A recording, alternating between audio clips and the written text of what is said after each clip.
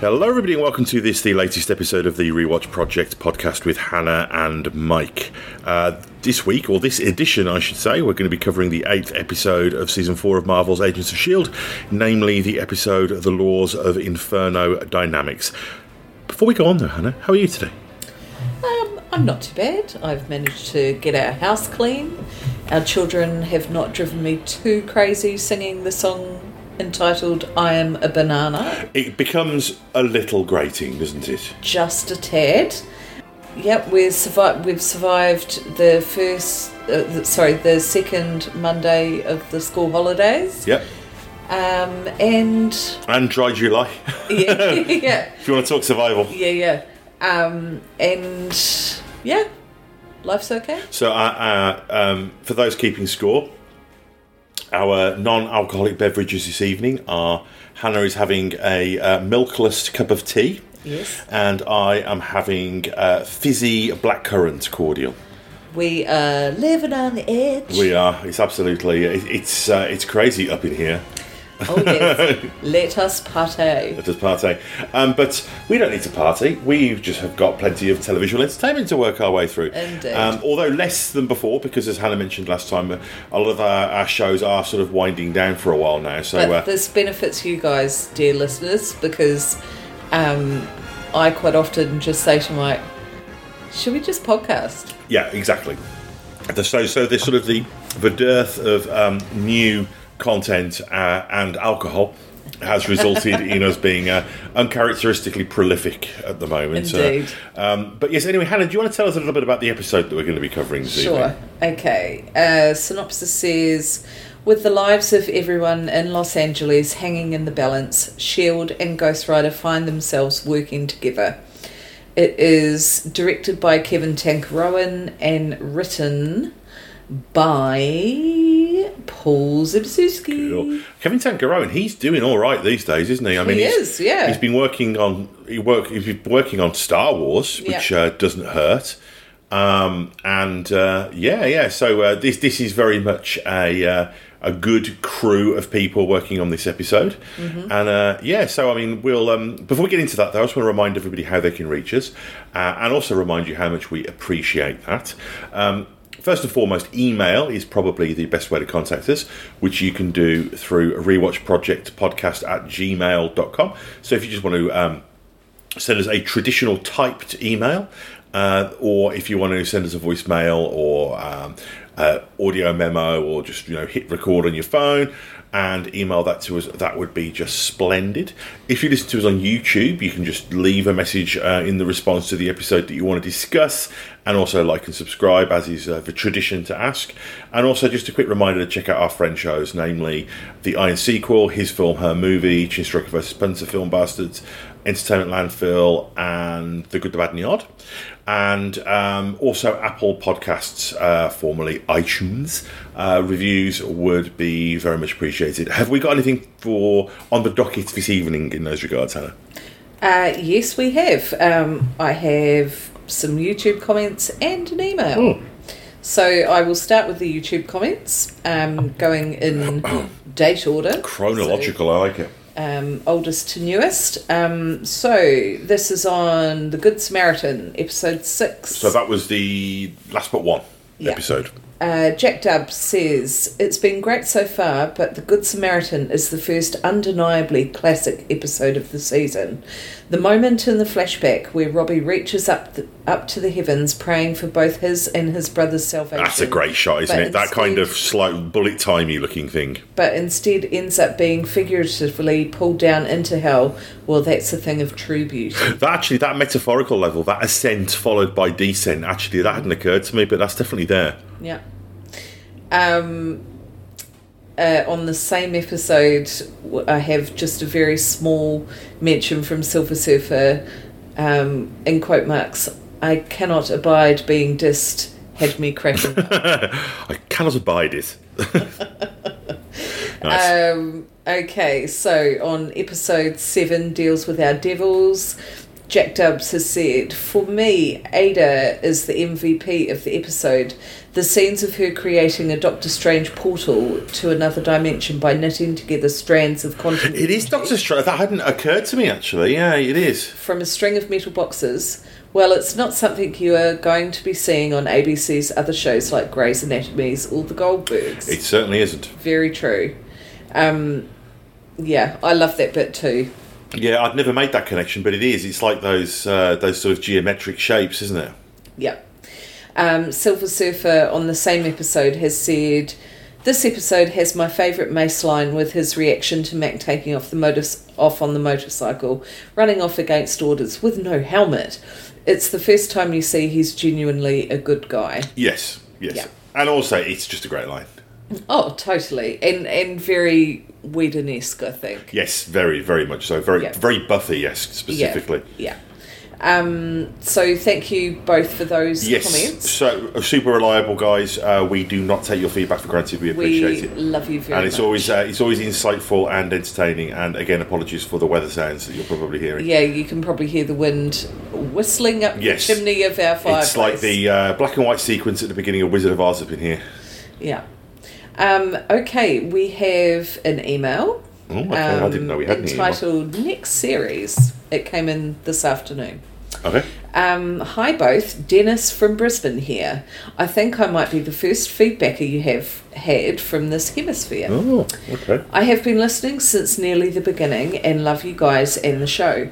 I was wondering if you have decided what your next rewatch is going to be. Oh. I have heard you mention it a bunch, but please make it Babylon 5. It's out in HD for the first time and there are no fun B5 podcasts. You would own that market if you did it. Plus, to hear you go into B5 and the detail you go into S.H.I.E.L.D. would be something else. What say you rewatch listeners? Lobby them. Thanks and speak soon, Dennis.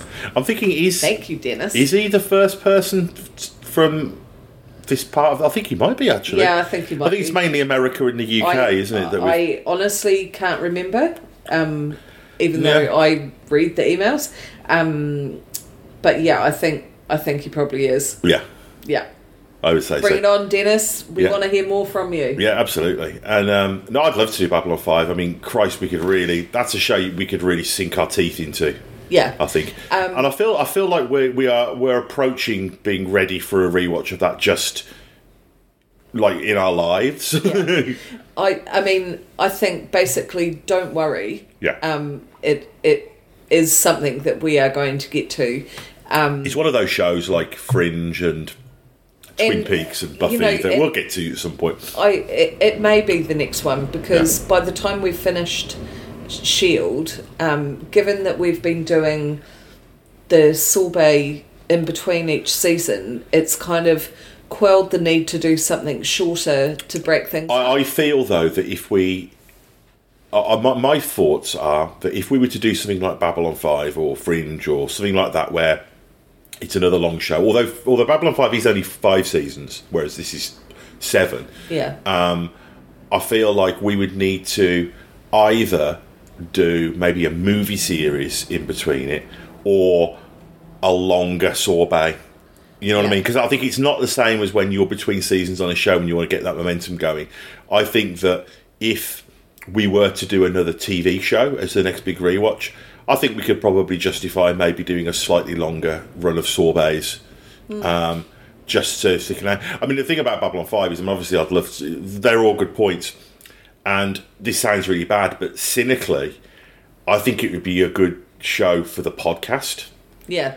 Because I think there is an audience out there of people who've never seen it, but who want to, but have never quite taken the plunge. We could do... But also, I think that it's a show that isn't really catered for in the podcasting world that much. So I don't even know if this is pulling the curtain back too much to even leaving the podcast, but it would get us a lot of listeners. And that sounds... I know that's shit, but, you know, you want to be heard. Yeah, you know. Of course you do. The other thing I did think after our new best mate, Gabrielle Luna, commented and said he enjoyed our podcast, that perhaps a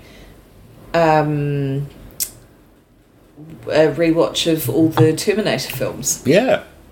Could be quite interesting. Yeah, God, because that's a windy series of movies, isn't it? It really is, yeah. Like some happen and then they're erased and then they kind of... yeah. God, how many of them... I don't even know how many of them... I mean, you've got... Okay, let's work it out. You've got Terminator, Terminator 2, Terminator 3, Terminator Salvation, Terminator Genesis... Yeah, so there's 6. Yeah. But, you know, now they're saying that only 3 of those are canon. But the weird thing was, I remember I was talking to Paul about this on the other podcast. It's a windy franchise, and it's never really reached the heights of those first 2 movies, which are bona fide classics. It's a lot like the Alien franchise in that regard. But I don't think that any of the Terminator films are out and out bad. I think that they're all entertaining, fun films on some level. You know? I think what they are terming the canon... It's for James Cameron ones. Yeah. So the Canon Camerons... they are excellent films. The 3 of them, I think. I mean, obviously the first 2 are stone cold. Yeah, because of when they came out and how. But the 3 of them as a trilogy works so well together. Yeah. They're fun movies. Yeah, I'd love to. I mean, Linda Hamilton is kind of amazing, and I don't know. Maybe we just do those 3 as a sorbet after this season. Yeah. You know. But I mean, with that whole connection. Yeah, exactly. I mean, and yeah. So I mean, I'd be into that. But I think Babylon 5 is a strong contender, mainly just because I really want to watch it. Yeah. And if we're going to watch it, I mean, the other thing was as well. One suggestion that I saw somebody make on Twitter was, and we'd never do this, but I thought it was interesting that this never occurred to me. They're like, well, why don't you do rewatch projects for shows you're just watching? Like, why don't you do a rewatch project? I know, obviously, it's not a rewatch. For Kenobi? Why don't you just, after each episode, record? Right. You know, but I think the thing there is that's a great idea, but what I don't want to have happen is I don't want to be recording my life. No. I want to be able to just watch a TV show. Yeah. You know, and I get that. But I think that if you're going to do a show on this, I think that the requirements are, it's first and foremost something that we want to watch. But it has to be something that you can have a conversation about, and it has to be something that there's people out there who want to hear that conversation. Yeah, they're the requirements basically. Yeah. And there's a lot of things that I would love to do a rewatch of, or I think would be good to do, but that don't meet all 3 of those requirements. Yeah, you know, and so either that'd be a great one to do, but I don't really fancy watching it because I've seen it too recently or whatever. Yeah, or I'd love to do that, but nobody would listen to it. Yeah. You know.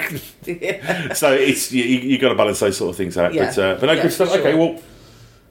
Thank you, Dennis. Yes, thank you, Dennis. Yes, definitely. And I would like to echo what Hannah said about how it would be great to hear from you, particularly as you've been listening from the beginning. And that's really, I want to point out as well, is that, you know, there's, for every person who feeds back, there's, you know, hundreds of listeners who aren't. Yeah. You know, so if you are one of those people who's been listening for a long time, you know, break down that wall, man or woman.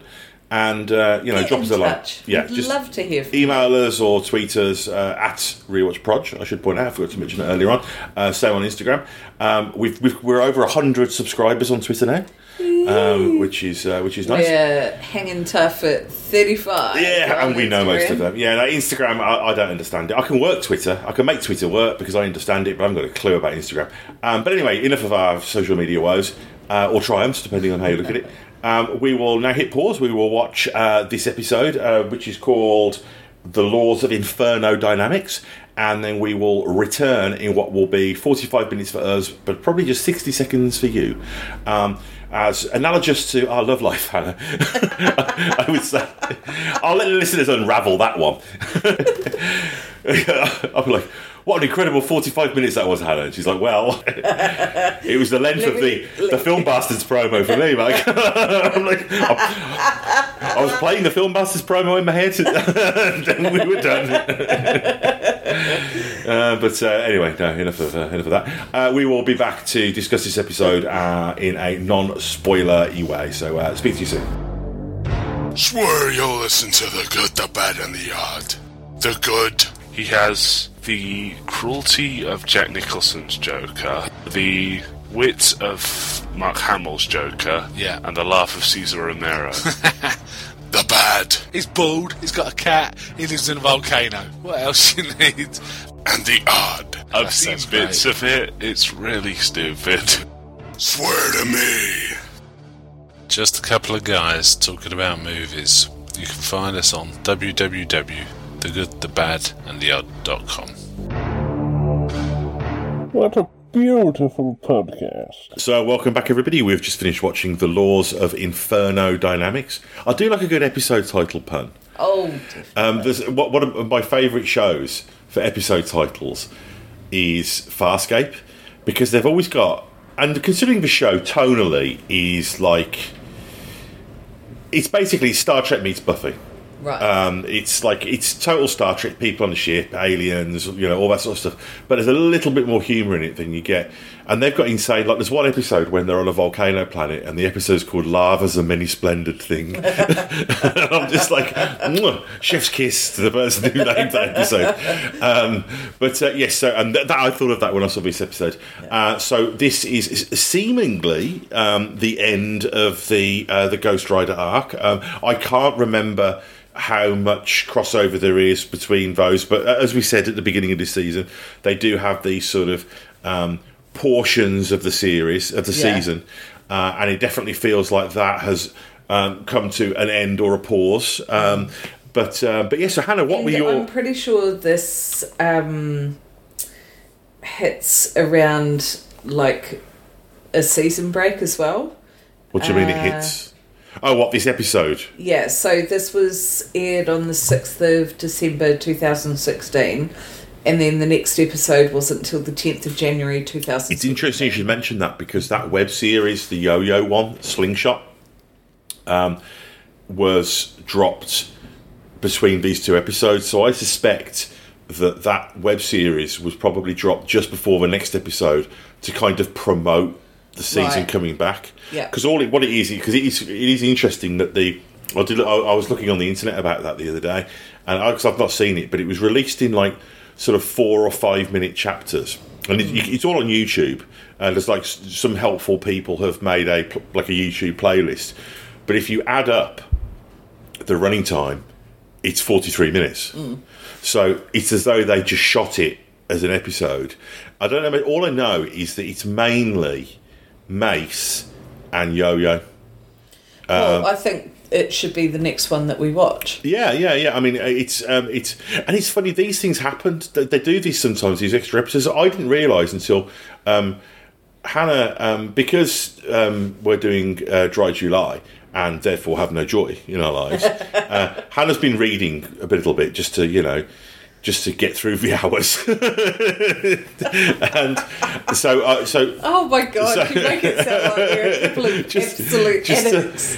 Just to and it's funny, and I looked down the other day and I swear her Kindle was a blank screen. And she'd been staring at it for hours. It's my dark hole. Yeah, that was it. She just sat there and watched the imaginary ants climbing all over it. And but what that means is that I've been having some rare opportunities to like choose what's on the television. Basically, there's no bad way of saying. We really do have a very balanced relationship.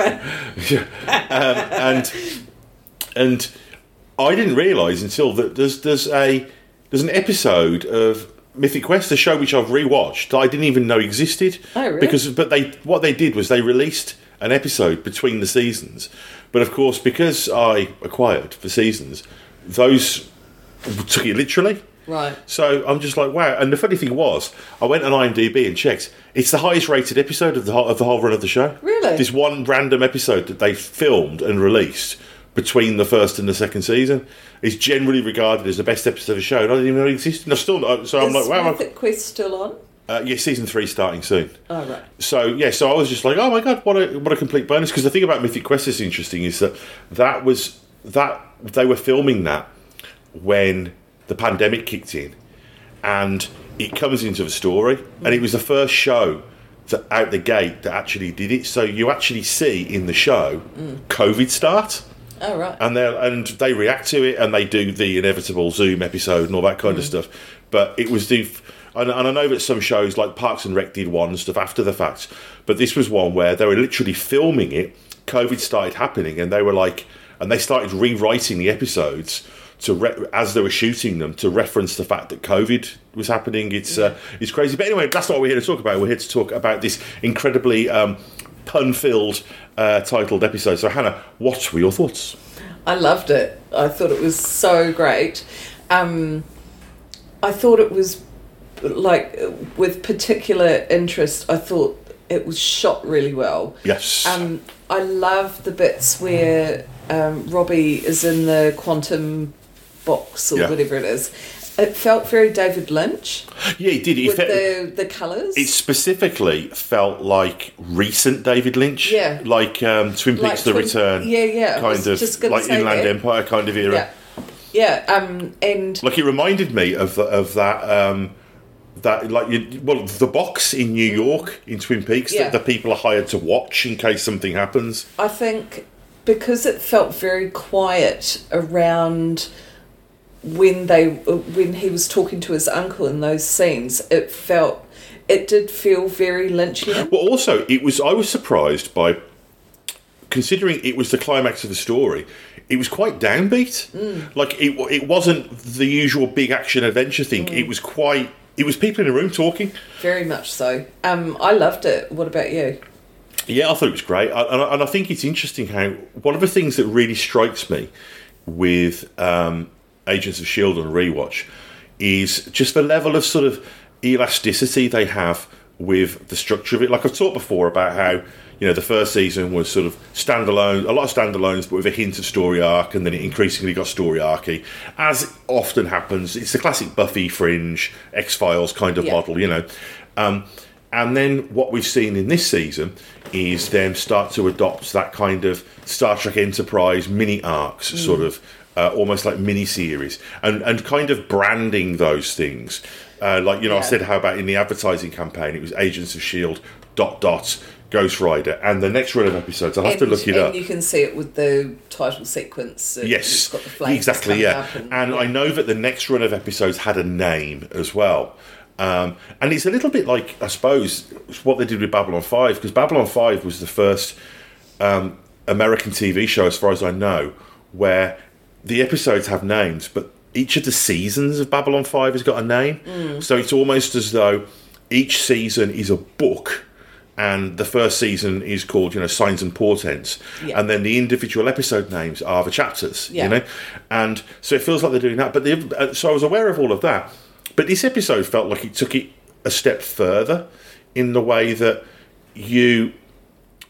because it felt like a climax, like to the point where you've got the sort of the end of the Ghost Rider storyline. You've got Daisy returning to the team. You've got them all sitting around drinking beer. So there's a sort of fraternal sense. It's got a finality to it. It has, but because obviously you're only like less than halfway through the season, and they've already been laying track with the Ada stuff and a couple of other little bits and pieces. Some of the stuff with Mace and the subterfuge and the politics of the Inhumans and all that kind of stuff. Yeah. It's in this episode when you realise actually how much that stuff has taken root. So it's not as simple as, we're going to do a story arc and then we're going to do another one. It's what you realise is that it's almost like a new form of storytelling, in that they're doing that, but that they're doing a third thing as well. This kind of weird...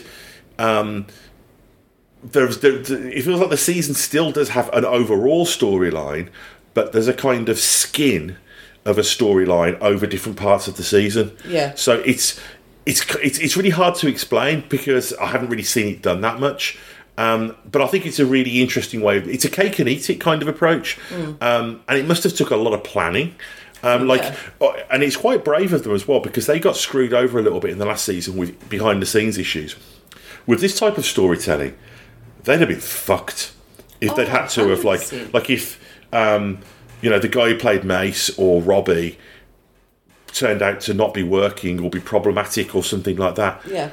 so many things were in place. With you've got this story, you've got the individual episode, then you've got the longer story arc that that's part of, then you've got the entire season which has its own kind of meta story arc, and then you've got the show. And if you have one element of that, it's a real house of cards. Yeah. So that was the thing that impressed me about this episode, was just how much they were doing structurally, as well as the performances and just all of the usual stuff that's good about the show. I thought it was great. I think this season is just such a masterclass in what can be done with network TV. Yeah.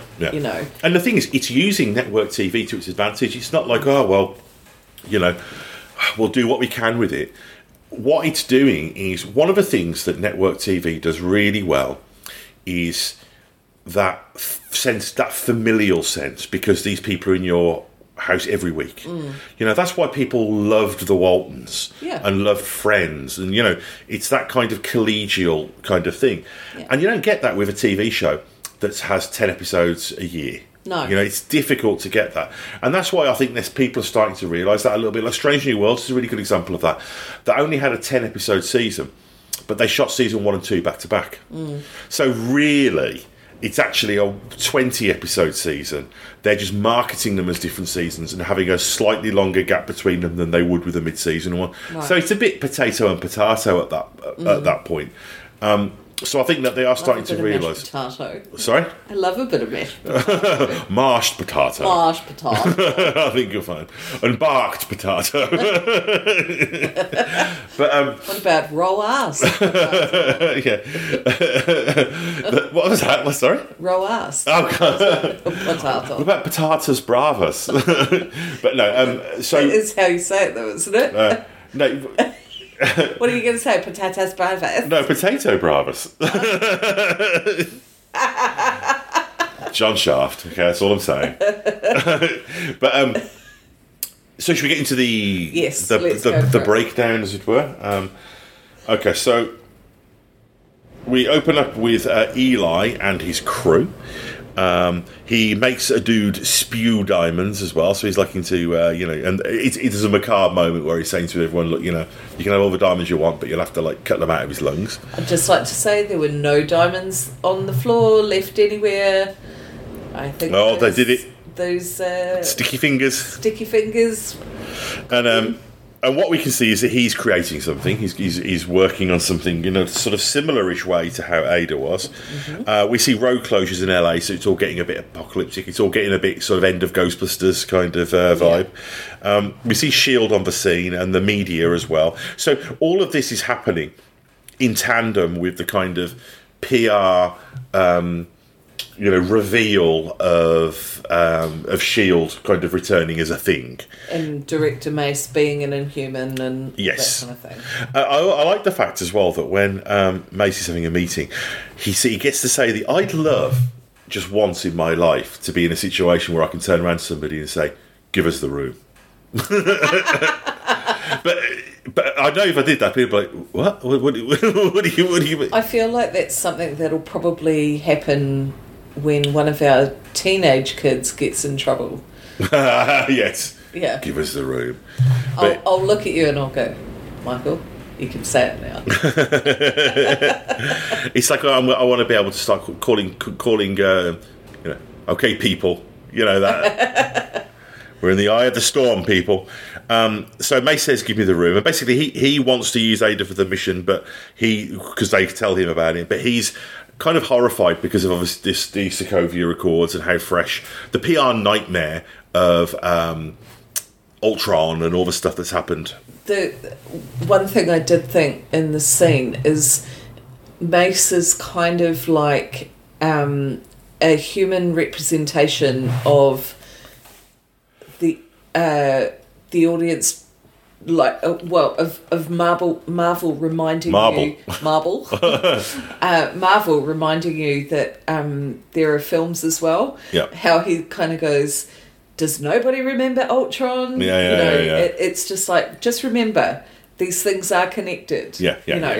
Absolutely. I love how they do that without bashing you over the head. And it makes sense that he would be the one doing it as well because of what's going on in the Marvel universe is you are seeing a sort of politicisation of the world, you know, and I think that it would be impossible of them not to be referencing that. It would be why aren't you mentioning law when you found another data kind of thing, like a simple, 100%. You know, they almost kind of have to. It's like no, it's a spoiler. I'm not going to say that. There's a later thing in Agents of S.H.I.E.L.D. that they reference that they had to.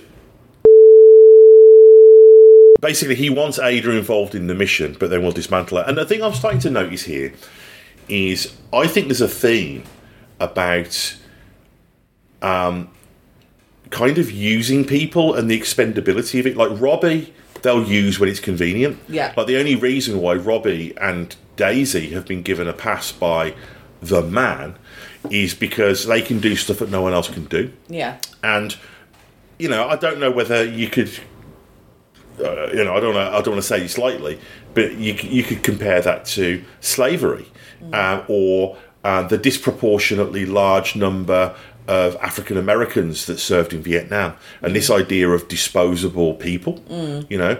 And I think that what you see with Eli as well is I don't know if it's necessarily an ethnic or a racial thing. It's certainly a class thing, and those two things are kind of linked, you know, you can't. Yeah. But there is an idea that Eli represents the frustration of the underdog. You know, the frustration of the person who's done everything by the book, but still hasn't got the rewards that he's seen.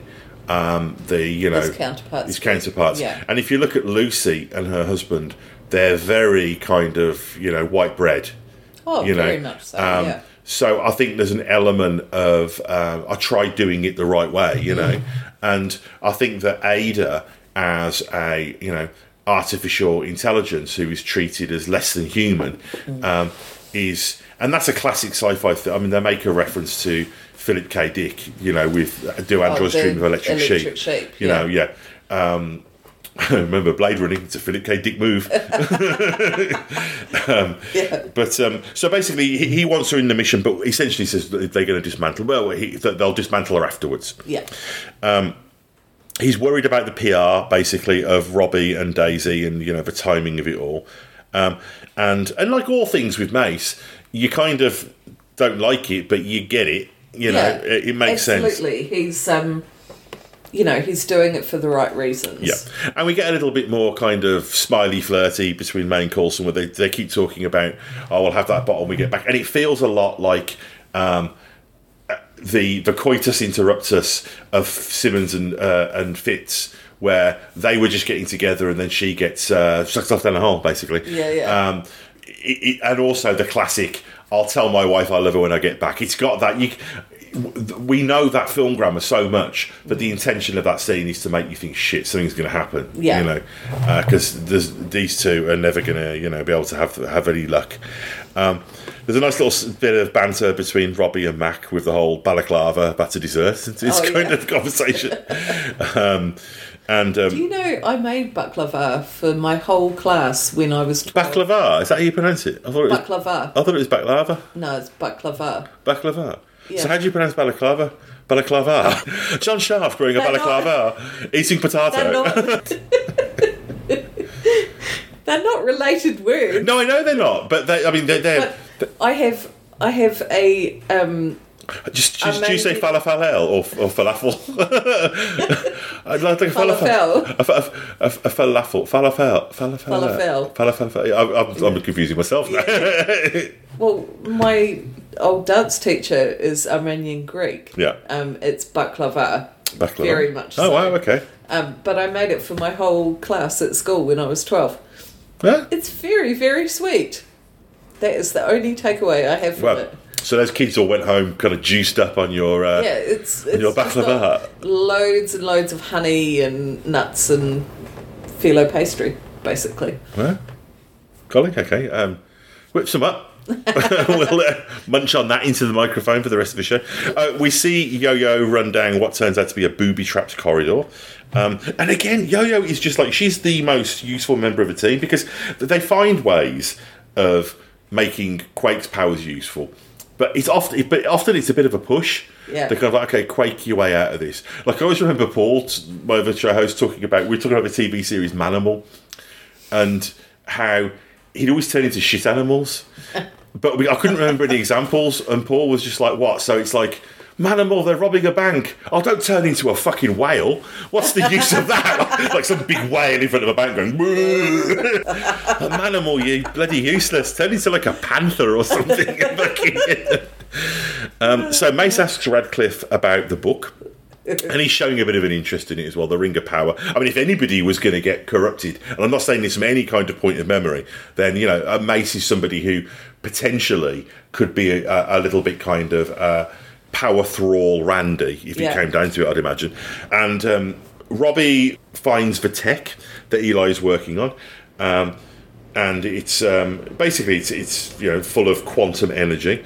Robbie goes into the box, and Eli tells him to go home, and then conjures up some carbon, his signature move, and stabs him and keeps him sort of stuck in a sort of state of crucifixion inside this quantum energy box. You feel like saying, "How am I supposed to go home now?" Yeah, exactly. Didn't have much of a chance. Yeah. What we also learn is that ultimately it's kind of a doomsday machine. It's like, because he's working his way through the periodic table, and the dark inevitable conclusion of that is plutonium. Hydrogen, helium, lithium, beryllium, boron, carbon, nitrogen, Back so he tells him about the drive-by, and as you and I were had surmised, it was meant for him. Eli says that he never meant for any of this to happen. You can see a little bit of his humanity comes through, and this is where he starts to talk about the condescension of his sort of science peers. And this is where I think the frustration of the I think underprivileged is probably the word, because we talk about white privilege and all this kind of stuff, and it always cracks me up when people go, and I said this in my earlier dumber years, where it'd be like, well, I've never had any handouts, I've never had any special privilege because I'm white. It's kind of like, yeah, that's the thing about white privilege. You don't notice it happening. No, exactly. You only notice it when you don't have it. Yeah. And you're not getting shit. Yeah. I think underprivileged is a word that we've forgotten the meaning of it. Yeah. It doesn't mean that you're poor. It doesn't mean that you've gone without. It means that everything is harder for you. Yeah. Basically. And that's why I think you're basically trying to do it with one hand tied behind your back the whole time. And that's why I say this isn't necessarily an ethnic story as such, but I think that they were wise to tell this through the lens of this community, because let's be honest, if you are underprivileged in America, there's a very good chance that one of the reasons why that might be is socio-economic. Yeah. And just not being in the country club, being part of the country club, know? And there's a lot of reasons why that might be, but race is just unquestionably one of them, Mace, this is where we get that little bit about Electric Sheep as well. Mace wants to be seen in action as well. So I think basically what he's realised is that it's time for his big PR moment. He's got his nice little... And he wants to be out there doing he wants to, be kind of cosplay Captain America and, do all that kind of stuff. He's into it. Yeah, and it's a little bit like, how you'll see... military men in films, at least, and TV shows. And I say men because it is usually men in these scenarios, or at least until recently. And they'll become a pen pusher, and like Tom Cruise in the new Top Gun movie, it's kind of like he just wants to get back out in the sky. It's that kind of thing. Yeah. And he wants to send Yo-Yo in again. Yo-Yo's another one of those when you need her. Yeah. And she's comes from a part of her story is a minority story, Yeah. And she's using her inhuman powers to as a freedom fighter combat things going on locally to her or nationally. And you could be mean and say, oh, that's a cliche, or that's stereotyping, the kind of the fight the power, all that kind of stuff. But at the same time, it's kind of a cliche for a reason, Exactly, and that's the thing. That's the complexity of cliches. But also, what I would say is that it's important to remember that this is a comic book. This is broad stroke storytelling, where everything is writ large and extra colourful. What I would say, though, is that I think it's pretty unquestionable that the motivations of the show come from a good place. A good place from the perspective of I consider myself to be kind of centre-left, you know? Yeah. And I think that's the view of the show. Yeah. Well, I suppose it is, you know, it is made by the liberal media, isn't it? So, of course, those guys, or us guys. Actually, no, I'm not in the media. Damn, I'm liberal. I've got the good politics bit. I just don't have the talent or success to be considered I think media. you're successful. Oh, my mama thinks I'm handsome. Our son is absolutely going to be able to say that to people. Yeah. So I'm forever telling him how gorgeous he is. Yeah. Well, I don't care. My mum thinks I'm handsome. Matt gets all pissed off when they want to send Yo-Yo in, and she's getting pissed off with him because she feels that he's trying to, white knight her a little bit. Yeah. Simmons tells Daisy about the Inhuman that Mace has. I thought that was a typo and it was meant to be Inhuman race, because I'm like, Simmons tells Daisy about the Inhuman Mace.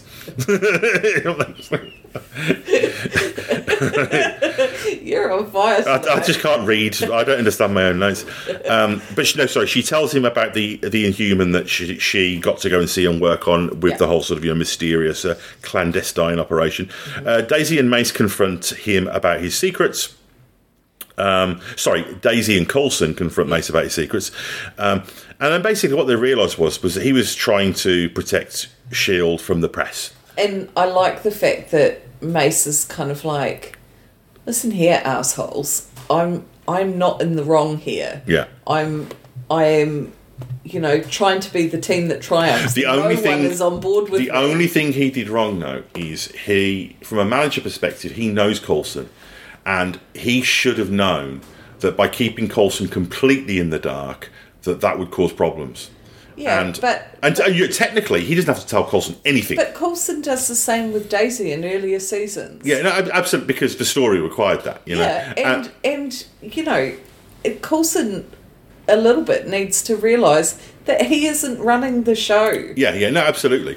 Another thing that we learn is that all of this shady shit that's going on, that the reason that, at least as Mace is presenting this, and again, I can't remember the outcome of this, so this may or may not be, genuine, is that this, senator and all this other group have this stuff going on, and he's not in cahoots with them.